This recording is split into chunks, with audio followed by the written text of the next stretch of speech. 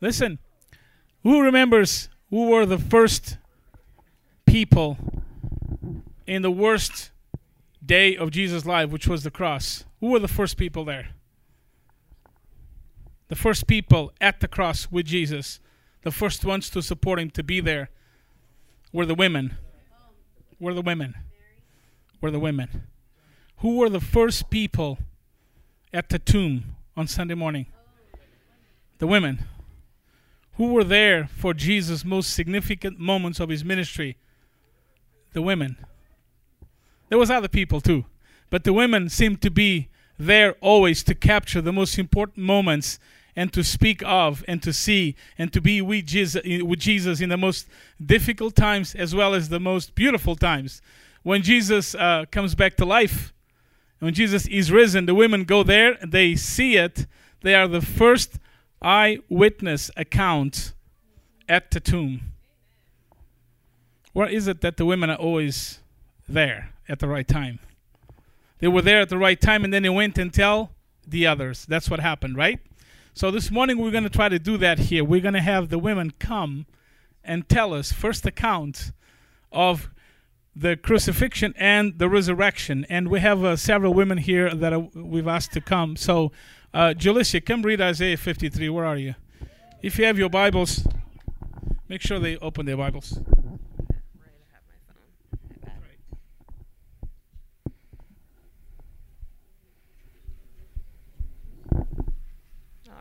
So we're going to be reading from Isaiah 53. Alrighty. Okay, so who has believed our message? To whom has the Lord revealed his powerful arm? My servant grew up in the Lord's presence like a tender green shoot, like a root in dry ground. There was nothing beautiful or majestic about his appearance, nothing to attract us to him. He was despised and rejected, a man of sorrows, acquainted with deepest grief. We turned our backs on him and looked the other way. He was despised, and we did not care. Yet it was our weakness he carried. It was our sorrows that weighed him down. And when we thought his troubles were a punishment from God, a punishment for his own sins, but he was pierced for our rebellion, crushed for our sins. He was beaten so we could be whole. He was whipped so we could be healed.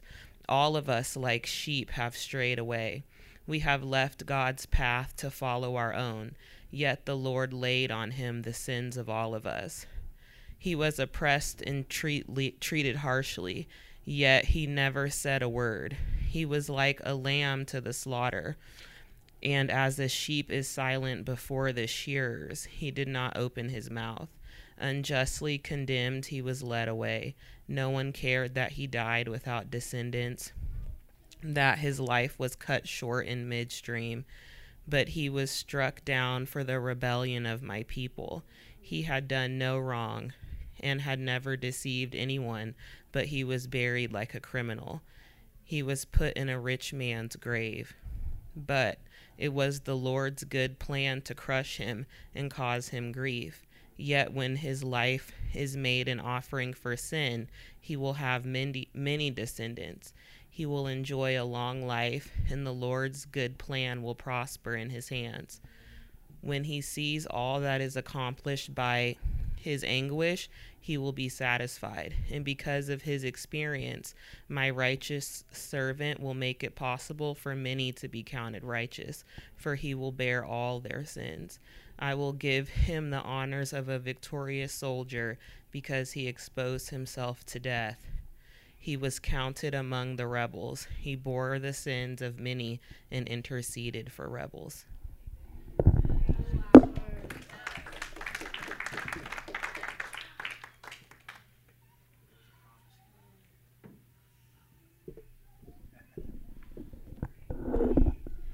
Wow, morning. Wow, what a piece of scripture, amen.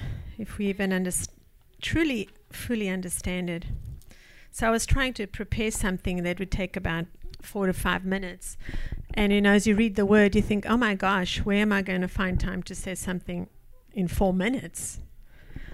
Not that I like to speak, but there's so much in the Word of God that is so rich that when we look at the Word, we think, oh no, I have to say this. Oh no, I have to say that. Oh no, this. So many things that the Lord has done for us, right? But there can be no resurrection. There would have been no resurrection this morning if it wasn't for the cross, right? So today I'm going to start out with the cross, okay? But I want to start up with the declarations in the scriptures that Paul said. He said, "I've been crucified with Christ, and I no longer live." And I know we know this verse off by heart. And we say it so often, right? I've been crucified with Christ, and I no longer live, but Christ lives in me. And the life I live in the body, now I live by faith in the Son of God, who loved me and gave himself for me. And this is in Galatians 2:20. But when Paul said this, he really meant what he said, right? Because when Paul was met on the road to Damascus by the Lord, he had an encounter with God. But it wasn't only the encounter with God which made him change. You know, he decided that he would believe. He could have turned away. You know, he could have decided that he wasn't going to believe, even though the Lord said, I am the Lord, I'm Jesus, the one you are persecuting. He could have decided to turn away, but he decided to believe in what the Lord was telling him. And when he says this, I've been crucified with Christ, and I no longer live, but he lives in me, he really meant it, because when Paul decided to follow Jesus, he decided to leave his life behind completely. He really left his life behind, from a life of status and of power, because he was a man of power and a man of status. And he decided when he followed Jesus that he would truly die for himself. You know, and I often think to myself, are we really prepared when we say, yes, Lord, I will follow you. Are we really prepared to die for ourselves? Because Paul lost a lot. You know, when we die to ourselves, we are going to lose. Paul lost a lot. He lost his status, and I'm sure he was mocked by the Pharisees. I'm sure they looked at him and said, oh, he's become one of those of the way, one of those followers. He lost a lot, but in the end, he gained. All right, he really gained. But today I want to speak about the cross. That was a perfect sacrifice that cannot be repeated ever again. And without the cross, we would be hopeless this morning. You know, it's a cross that has given us life. Just imagine if there was no cross. Let's just imagine for a little bit in our minds here. We would be lost. There would be no hope for eternal life, right? Satan would probably be our friend, okay? We couldn't speak of redemption. There'd be no such a thing. Paul would have never been an apostle. The church would have never existed, okay? And Satan would have never been defeated, if we think about the cross. So because of Jesus' death, we have guaranteed immortality. You know, the tunnel of death and it was crossed over to the other side. We now have eternal life because of the cross. Me and you, even though we are mortal beings, we have eternal life guaranteed for those who believe, right? His perfect sacrifice produced the birth of the church. It's us, me and you. If it wasn't for that, we wouldn't be here. There would be no gathering. There would be no church. There would be no hope. There would be no family of families with one another. It wouldn't happen. And it was also the perfect sacrifice that was accepted by the Father. In the Old Testament, we see many sacrifices which they made that wasn't really accepted by the Lord. Some were, some were not. But this sacrifice, when Jesus died on the cross for us, was accepted for eternity. So this morning I wanted to just let you know that the blood of Jesus, it provides redemption. And what is that? Right? What is that? That means he was our substitute. Okay. He gave himself for us to redeem us from all our wickedness. Okay, he was our substitute. He died for us instead of us. Right? In our place. That's right. For us, instead of us. Because we're the ones who deserve the death penalty. Right? We're the ones who deserve it. So he didn't cover our sins. He didn't cover our sins. He took it upon himself. He took the sins. Christ redeemed us from the curse of the law by becoming a curse for us. He took the sins upon himself.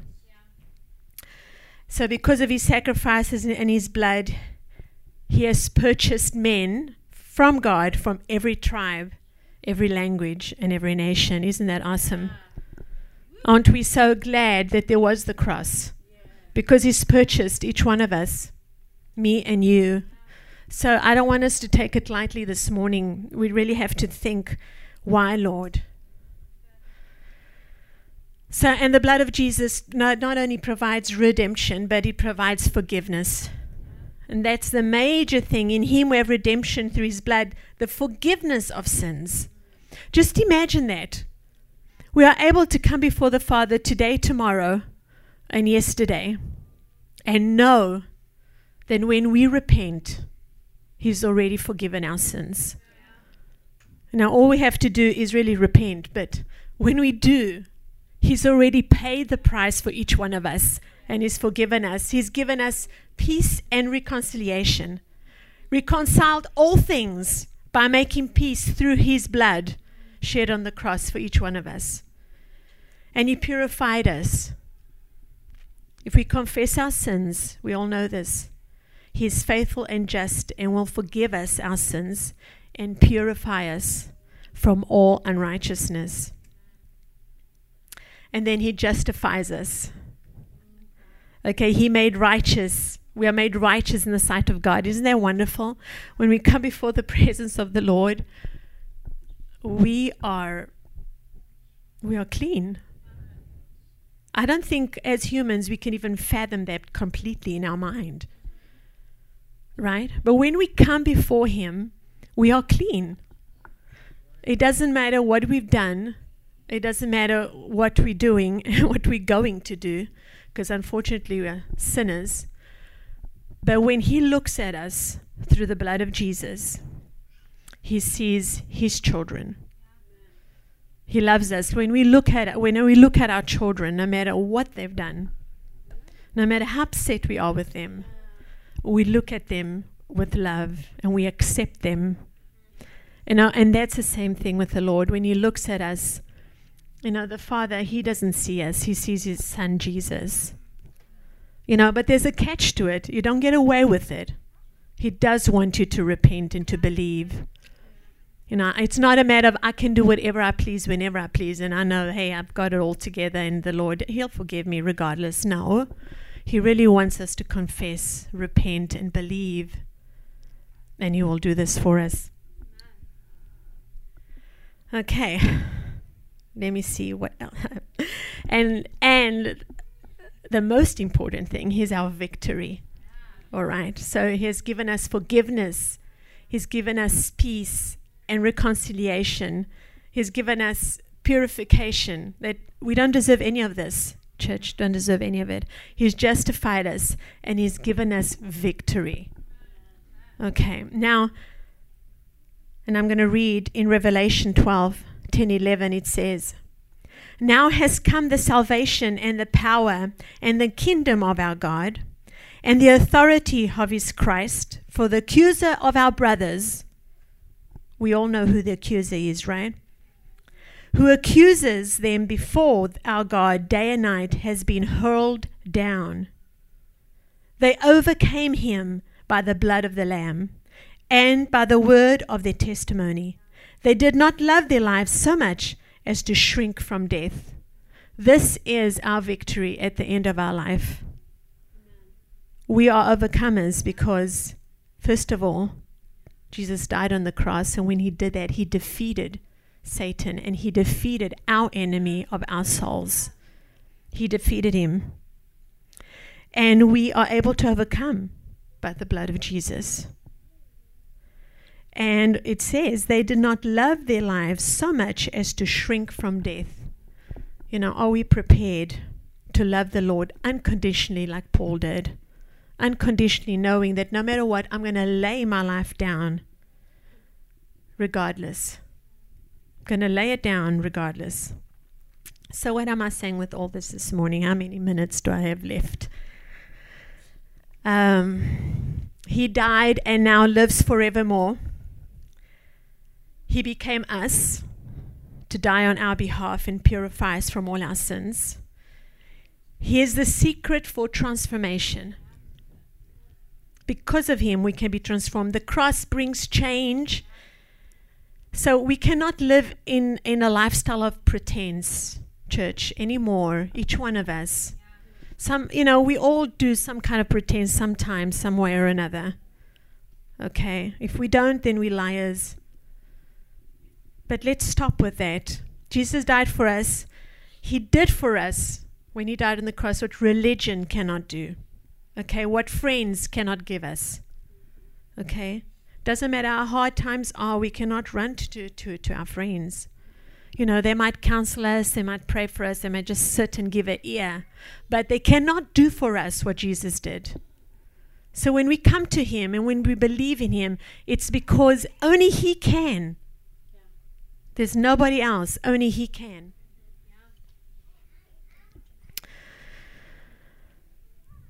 Jesus did what the church cannot do for us, right? And the church is us. So if we can't do it as humans, the church cannot do it. So let's not refuse to believe in the sacrifice of the cross this morning and his resurrection. Okay, let's deny ourselves and follow Jesus. We got to remember that no man can serve two masters, all right? We either serve one or we serve the other. There is no middle ground. In the Word of God. No middle ground. So who do we really want to serve in our lives? We cannot run to other people around us, but we can run to Jesus because he's the one who paid it all. Who do I want to serve this morning? Who do I want to believe? Who do I want to say yes to?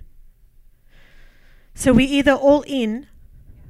We either have to be all in when we truly decide to follow the Lord. We can't raise our hand and say, I accept Jesus, but then we're not all in. Then we haven't accepted anything.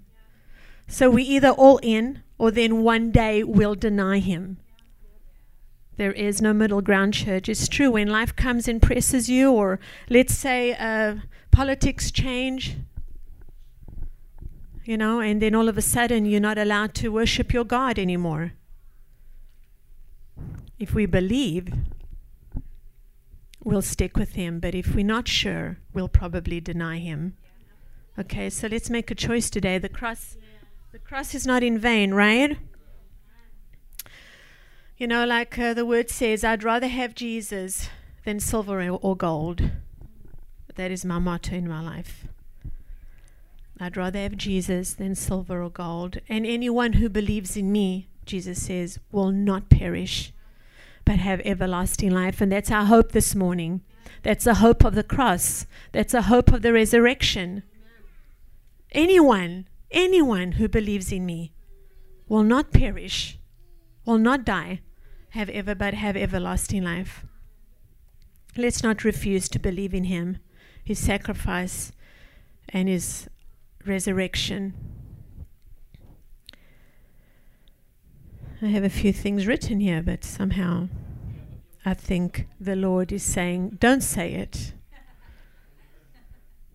Anyway, let me finish with this. Like Paul did, we die to our past, right? We die to ourselves and instead be resurrected to a new life.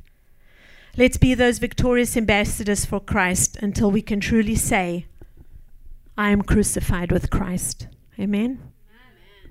Let's say it this morning, I am crucified with Christ in all I do. Amen.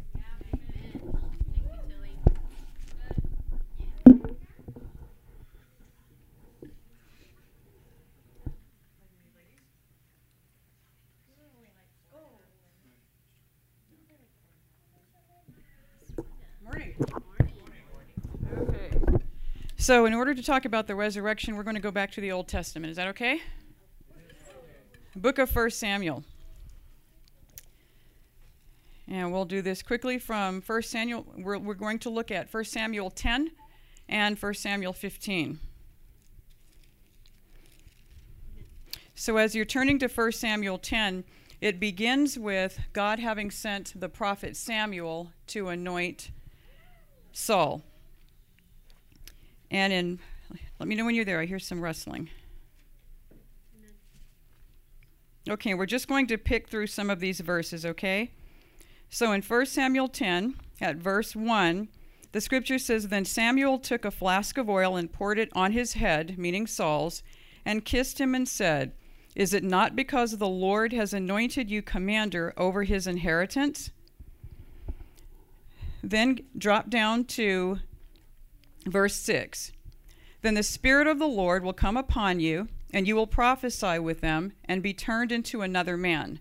And let it be, when these signs come to you, that you do as the occasion demands, for God is with you. You shall go down before me to Gilgal, and surely I will come down to you to offer burnt offerings and to make sacrifices of peace offerings. 7 days you shall wait till I come to you and show you what you should do. So it was, when he had turned his back to go from Samuel, that God gave him another heart. And all those signs came to pass that day. When they came there to the hill, there was a group of prophets to meet him. Then the Spirit of God came upon him, and he prophesied among them.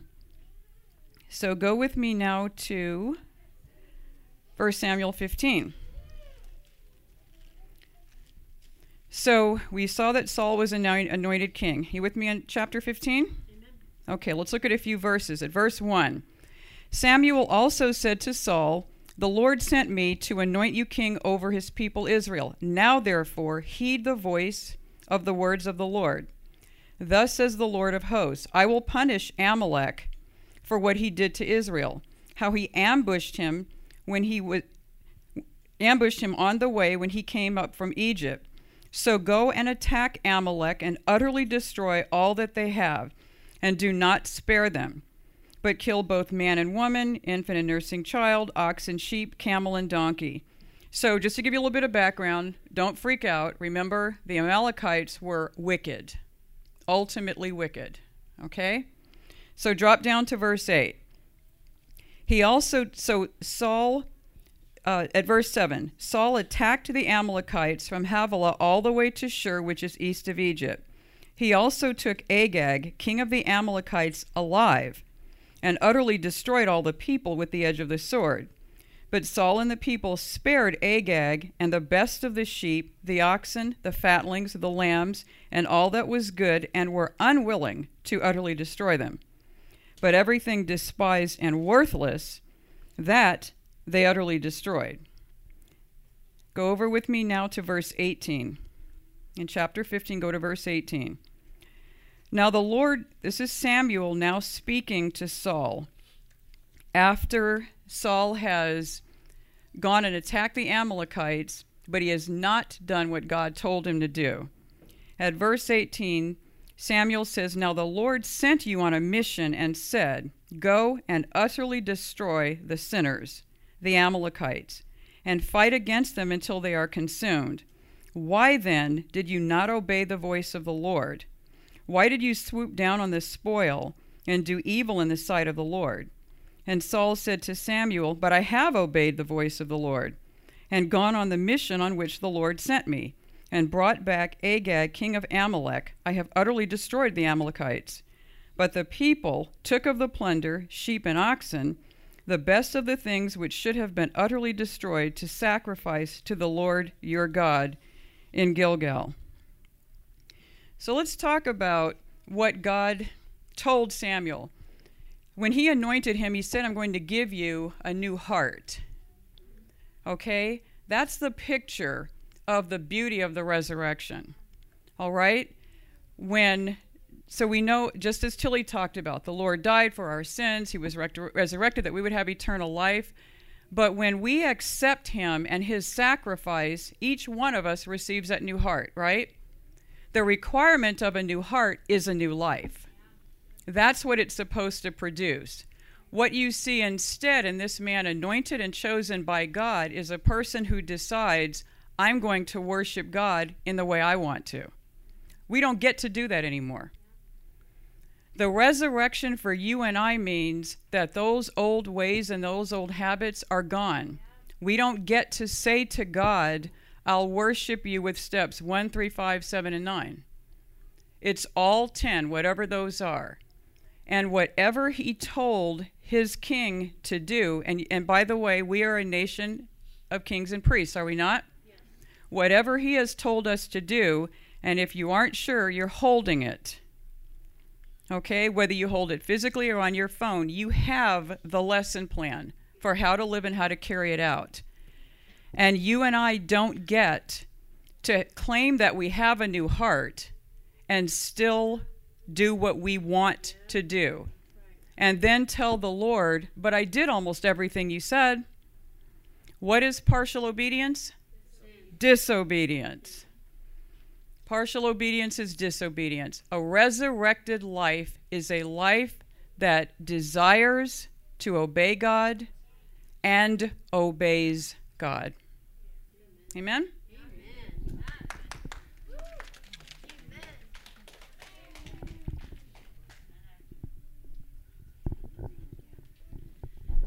Good word. My phone's about to die, so I rewrote my notes on this. Good morning. What a good day.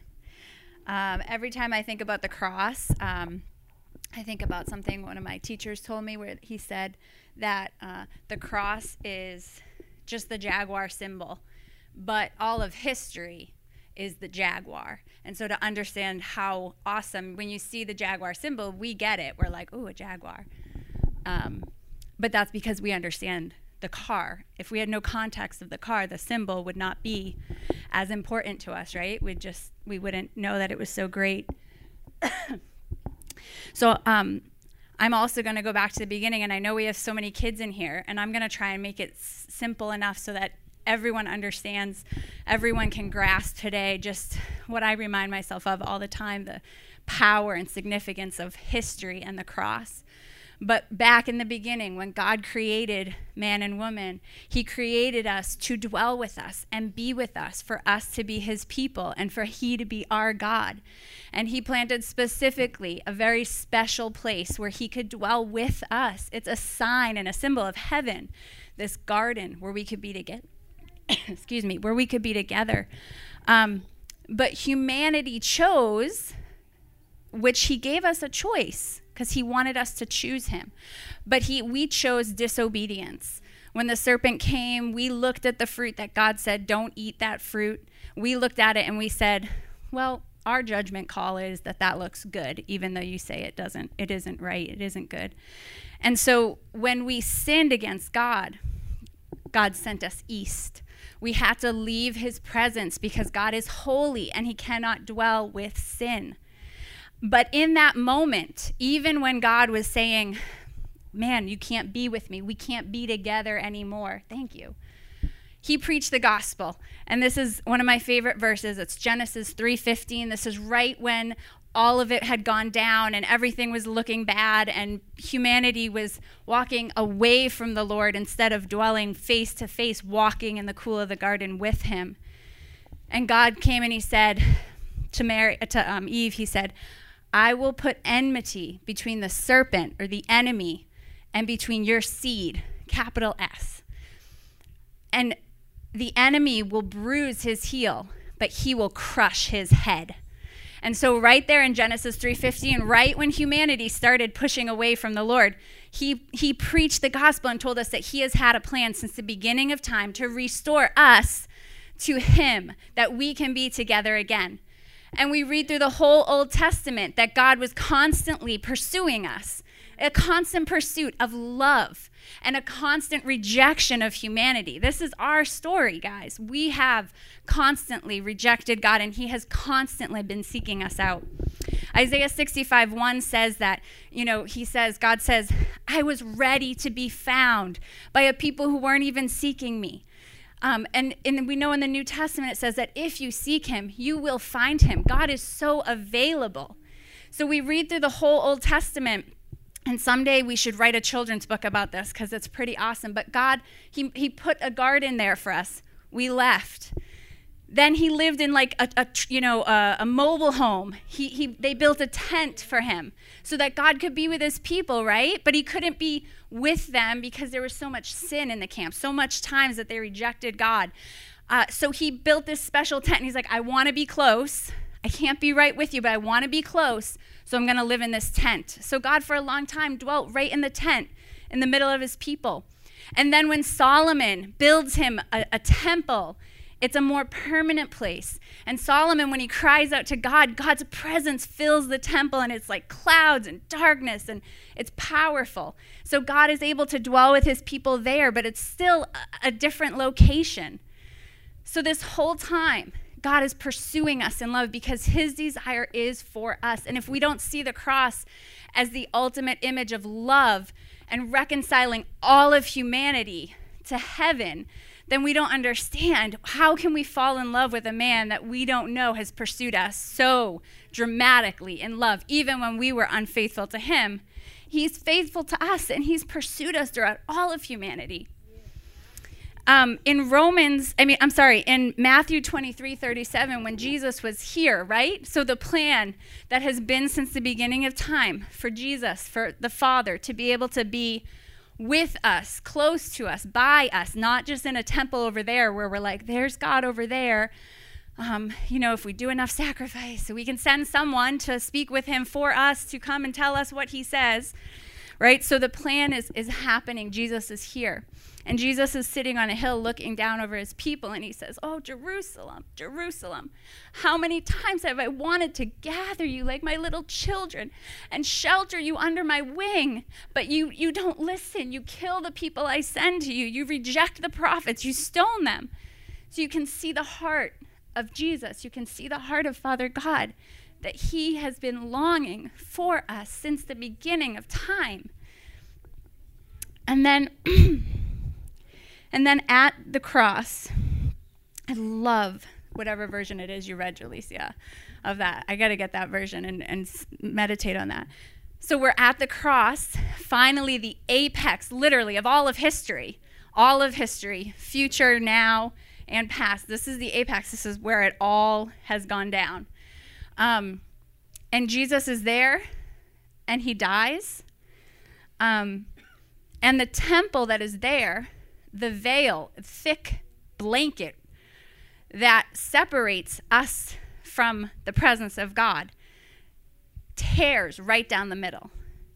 And me and the kids were just talking about this on the drive, and that's so significant because finally, what God has been pursuing since the garden, since he created humanity, is happening. Where we don't have to go and send someone for us, and his presence is just dwelling there, but his presence is literally able to dwell within us. This is the power of the cross, that when I have been unfaithful to God, he has been faithful to me. And that when I feel and know, this is the beauty of Christianity, guys, that other religions do not have. Other monotheistic religions, there is not hope unless you are good enough to reach God. You won't reach him. In Christianity, there's no hope. You will not be good enough to reach God, so you can just stop trying. God, in his goodness, reached down to us. This is the power of the cross. In Romans 8:19-23, if you're writing notes, I just kind of am paraphrasing, but you can write the verses if you want. But Paul's talking about how all of creation is awaiting and groaning for the revealing of what? Of the sons of God. That is us. So today, when we're meditating on the cross, when I'm meditating on the cross, I'm remembering God's reckless, like unmerited, most romantic, most challenging love pursuit of me and of you and of the church in general. And that's why he calls us his bride, because it's a romantic thing. The cross is a sign of his love, that he has since the beginning of history been chasing us. And even when we turn our backs on him and we go to other people and we go to other nations and we look for security in other people or, drugs or money or whatever it may be at that time in history or today, God is still pursuing us. So I'm just challenging all of us to remember his great love today with the cross. And our response, we can only love God because he loved us first. So if we're struggling with dedication to him, if we're struggling with sin, if we're struggling with commitment, if we're struggling with even passion, like, well, I know it's right, but I don't love you really. I don't feel it. I mean, why, we need to meditate on the fact that we can only love God because he first loved us. And what does that look like? And let's pursue God this week and this month and this year and the rest of your life. But really, in reference to the cross and Easter, let's remember the great pursuit of our lover, our most faithful God, and how the cross makes it possible for him to literally be with us at all times, to walk again in that place in the garden of intimacy with God, where we're not left to our own devices. So thank you, Father, for the cross. Yeah.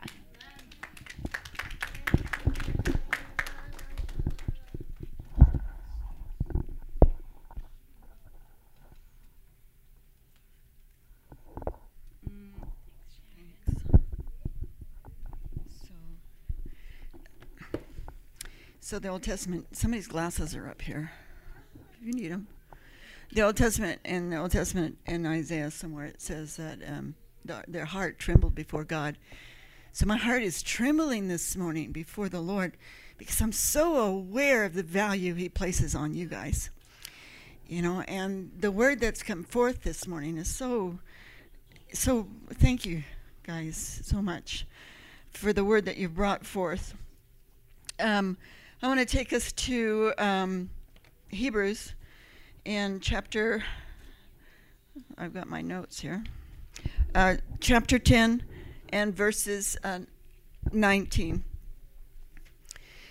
Well, let me digress for a minute, and let's jump ahead to chapter 11 and verse 6. This is a verse the Lord gave to me a few months ago, and I've just been kind of chewing on it and meditating on it and thinking about what God, what that means for me and then for us as a body of Christ, because we are joined together, right? We're family, and more than that, we're joined by the blood of Christ. So what the Lord speaks to us, he speaks to all of us. So anyhow, this is a verse. It says this: but without faith, it is impossible to please him. For he who comes to God must believe that he is, and that he is a rewarder of those who diligently seek him. And that scripture sounds like we need to have something in order to pursue the Lord. But now let me take you someplace. It's Ephesians 8. 2. I'm sorry. There's no 8 in Ephesians, by the way. So Ephesians 2, chapter 2, verse 8. And it says, for by grace you have been saved through faith, and that not of yourselves. It is the gift of God. So the very faith that God expects us to have in order to pursue him, he gives to us.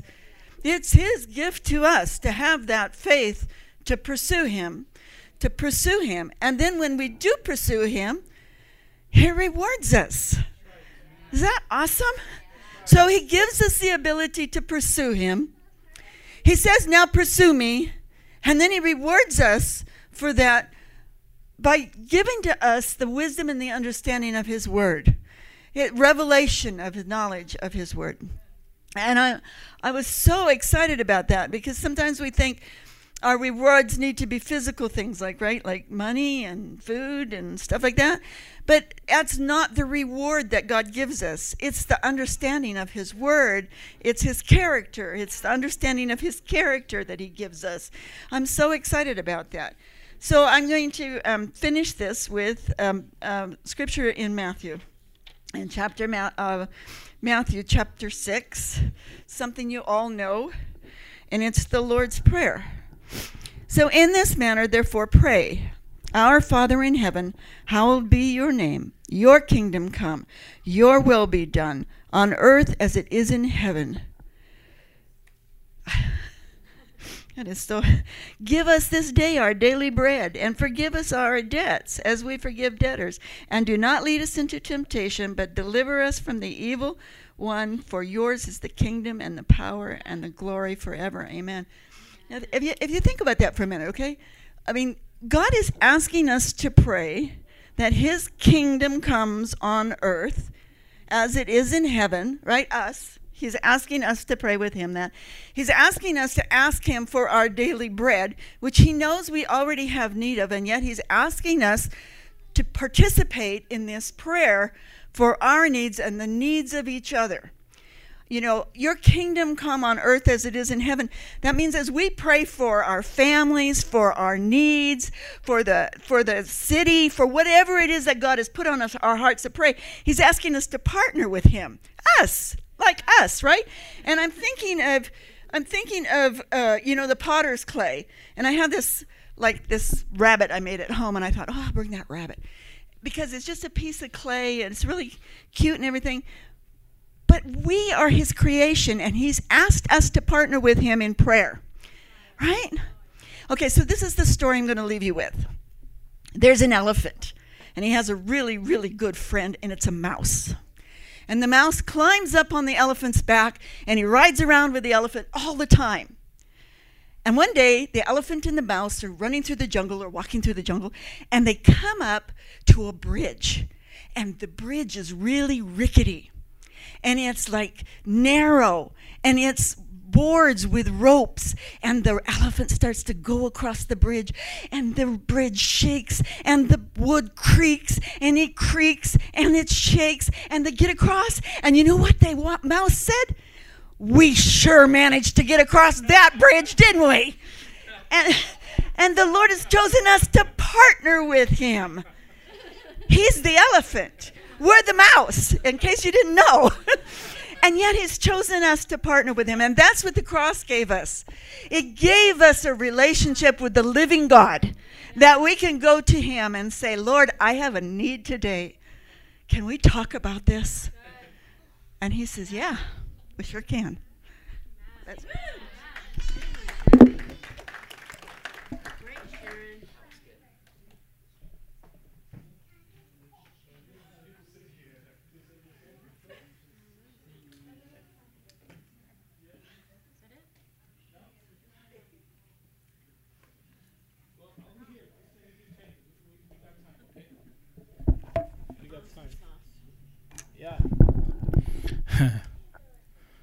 Yeah, I'm the mouse at the house, and Tilly's the elephant.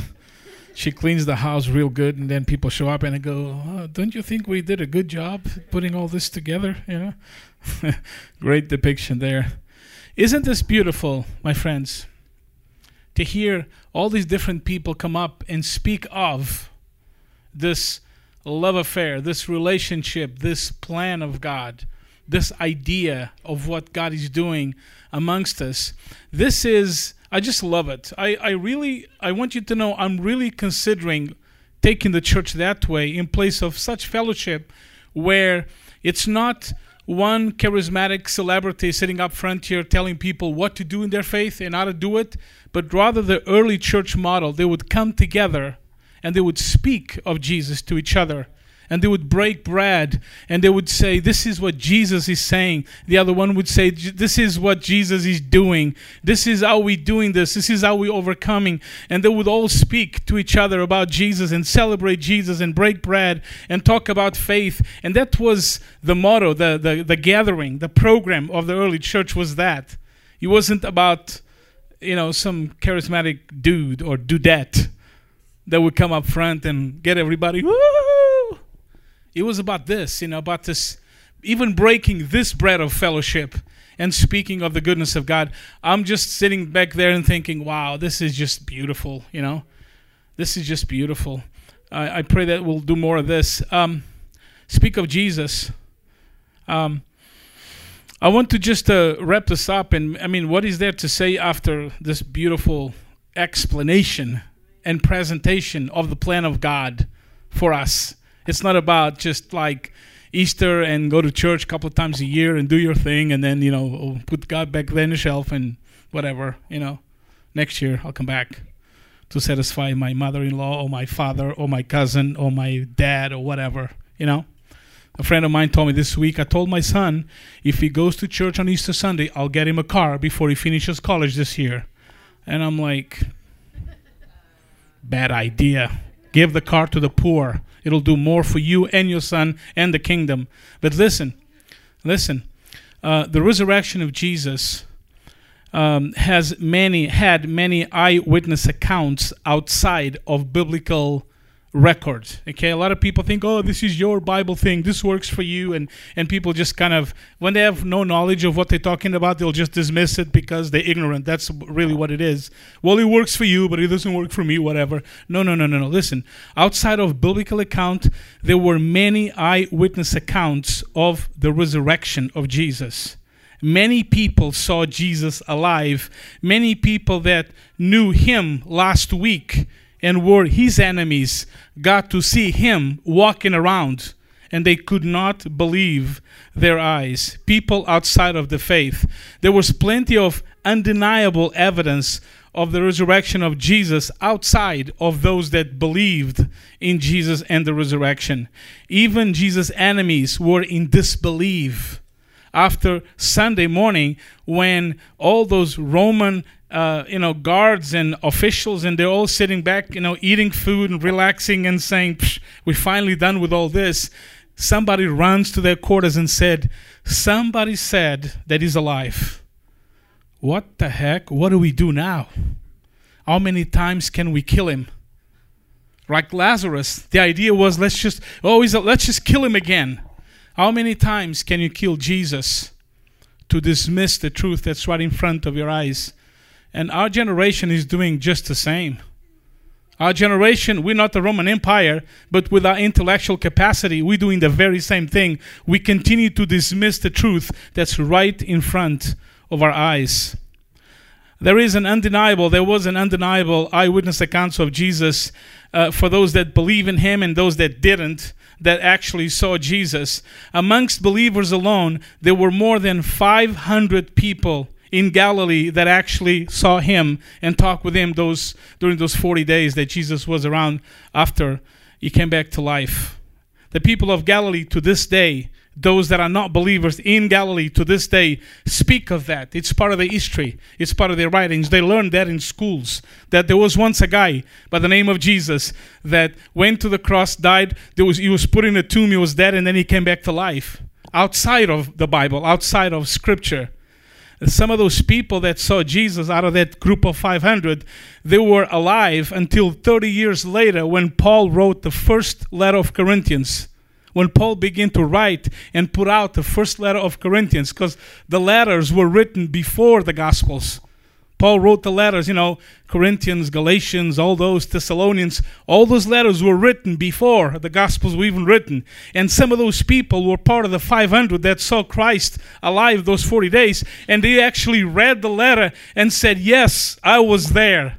I saw it. For them, it wasn't a book that they were told to believe and say this is the Word of God. They had been there. They saw, and it's like somebody writing what happened in this service today, and you would say next Sunday, yeah, that took place because I was there. I saw it. So that's what happened during the resurrection. So exciting. And this morning, my friend, then there's a group of people like us that are blessed because Jesus said, blessed are those that believe without seeing. We have a blessing that generations before us, or the generation that was there then, didn't have. They just saw it and they said, yes, we are blessed because we believe without seeing. We hear and learn about the resurrection, but we didn't see it. But we do see resurrection happening amongst us every week, right? But listen, this morning, there are those of here that believe that 2,000 years ago, Jesus was pierced and crushed for our transgressions, punished for us, and the punishment that was upon him actually paid out the freedom, the ransom that we have today. And we know that by his wounds we are healed. Julissa read that today so beautifully. It's by Jesus' wounds that we are healed. Anytime we refuse healing, we are saying to Jesus, no, it's not by your wounds that I'm healed. I'd rather give affection to my pain and stay in my hurt. If we're not embracing healing, we're saying no to Isaiah 53. It's so serious. I think about that all the time. We can actually reject the cross and the resurrection by giving affection to pain and to hurt. Over 2,000 years ago, when God wanted to show the world how much you are worth. Now think about you now. I want to shift this whole thing to you now. Now it's going to be about you. When God wanted to show the world, humanity, how much you are worth. You mean me younger, me older, me thinner, me Hispanic, me black, me yellow, me whatever. Yeah, you. When God wanted to show the world how much you are worth, he sent Jesus to the cross as an exchange for you. Jesus' life was traded for yours. A payment had to be done, and there was only one way to pay it, with blood. And God said, you are worth so much to me that I will give my son to pay, to make that payment in exchange for you. That's how important and worth you are. The crucifixion was not only an unspeakable, agonizing form of death, but it was utterly shameful. To die on a cross was to plumb to the lowest places of disgrace in that society. Yes, Jesus took your shame. Jesus took your shame, and he stood at the cross. Oh, the nails that held Jesus to the cross. No nails held Jesus to the cross. Love for you held Jesus to the cross. His love for you held him right there to the cross. Yes, he took your shame. Your shame, as in a movie in front of him. He could see it all before the foundations of the earth, before you were created. He could see the movie of your life, picture by picture. He could see your failure and shame. And Jesus said, I will take that unto me and trade my life and my love for you. The hurricane, this covenant of love that I have with you will hold me to this cross until I say it is done. Think about that picture. At the cross, Jesus was mocked, insulted, challenged on his faith. He was told specifically, if you are indeed who you say you are, if you are the king of the Jews, if you are this great king that people speak about, why don't you just save yourself? Remember that?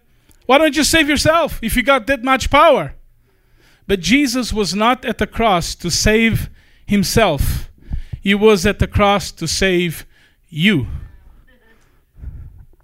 Why won't you just save yourself? Because this is not what I came here to do.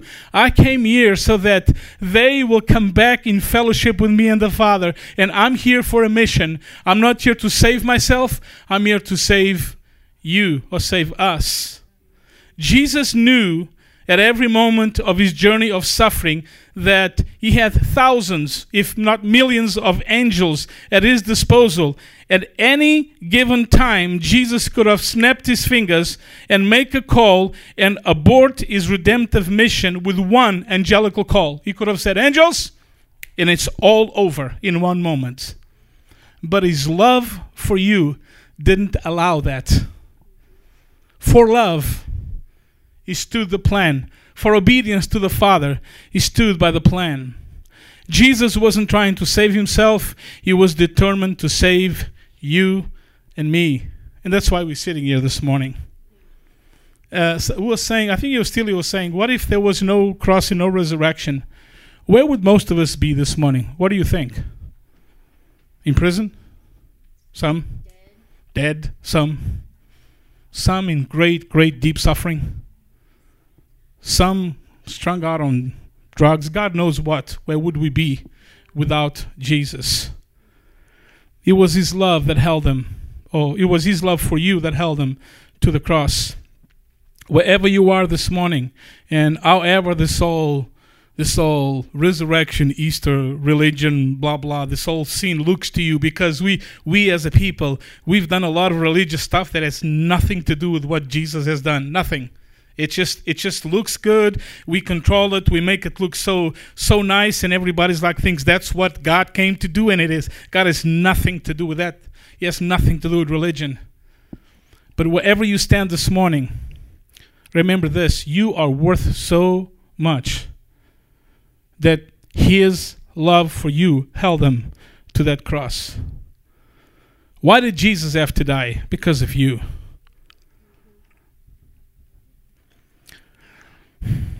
Everything Jesus did, everything we do as communities built around Jesus is for Jesus. It's about Jesus. But when it comes to Jesus and what Jesus did, you are the center of everything. Jesus did not come to die at the cross so He could gain a kingdom. He already had a kingdom. He came to give you a kingdom that cannot be shaken. Jesus is not come and die so He could satisfy heaven. No, He came and died so He could satisfy you and deliver you from the brokenness and the darkness that we put ourselves in by rejecting Him. Jesus is the center of all things from the beginning of the Old Testament, but right now Jesus, when it comes to what He did, you are the center of everything He did. Jesus died for you, not for Himself. Jesus didn't die for heaven. He died for you. Jesus didn't come to become this important person, because when you're already a king, you don't need any other position. Jesus died for you. You are the center of His death. You are a very important person. Amen? Everything the Father did from the beginning, from the very beginning, was focused on His Son, and the Son of God came. Everything the prophets did throughout Scripture, Old Testament, for years and years, they predicted, they prophesied, the sacrifices, everything was Christ, Christ, Christ. Everything was focused on Jesus and about Jesus. But when it comes to Jesus, everything He did was about you. Think of that for a second. Jesus died because of you. Jesus died for you. And Jesus rose from the dead for you as a gift. Not so that He could get up and everybody would say, see, what He said it was going to happen, He did. He doesn't need anybody to confirm His sovereignty. He already knows He's sovereign. Amen. He did it for you. Yeah. Jesus came out of that tomb on Sunday morning running like that picture. That picture is so cool. I just love that picture. Jesus came out of that tomb running into your arms, because now, for once and for all, the way of fellowship between man and God was reopened, and He was running to your arms. You know how we sing, we run to the arms of Jesus?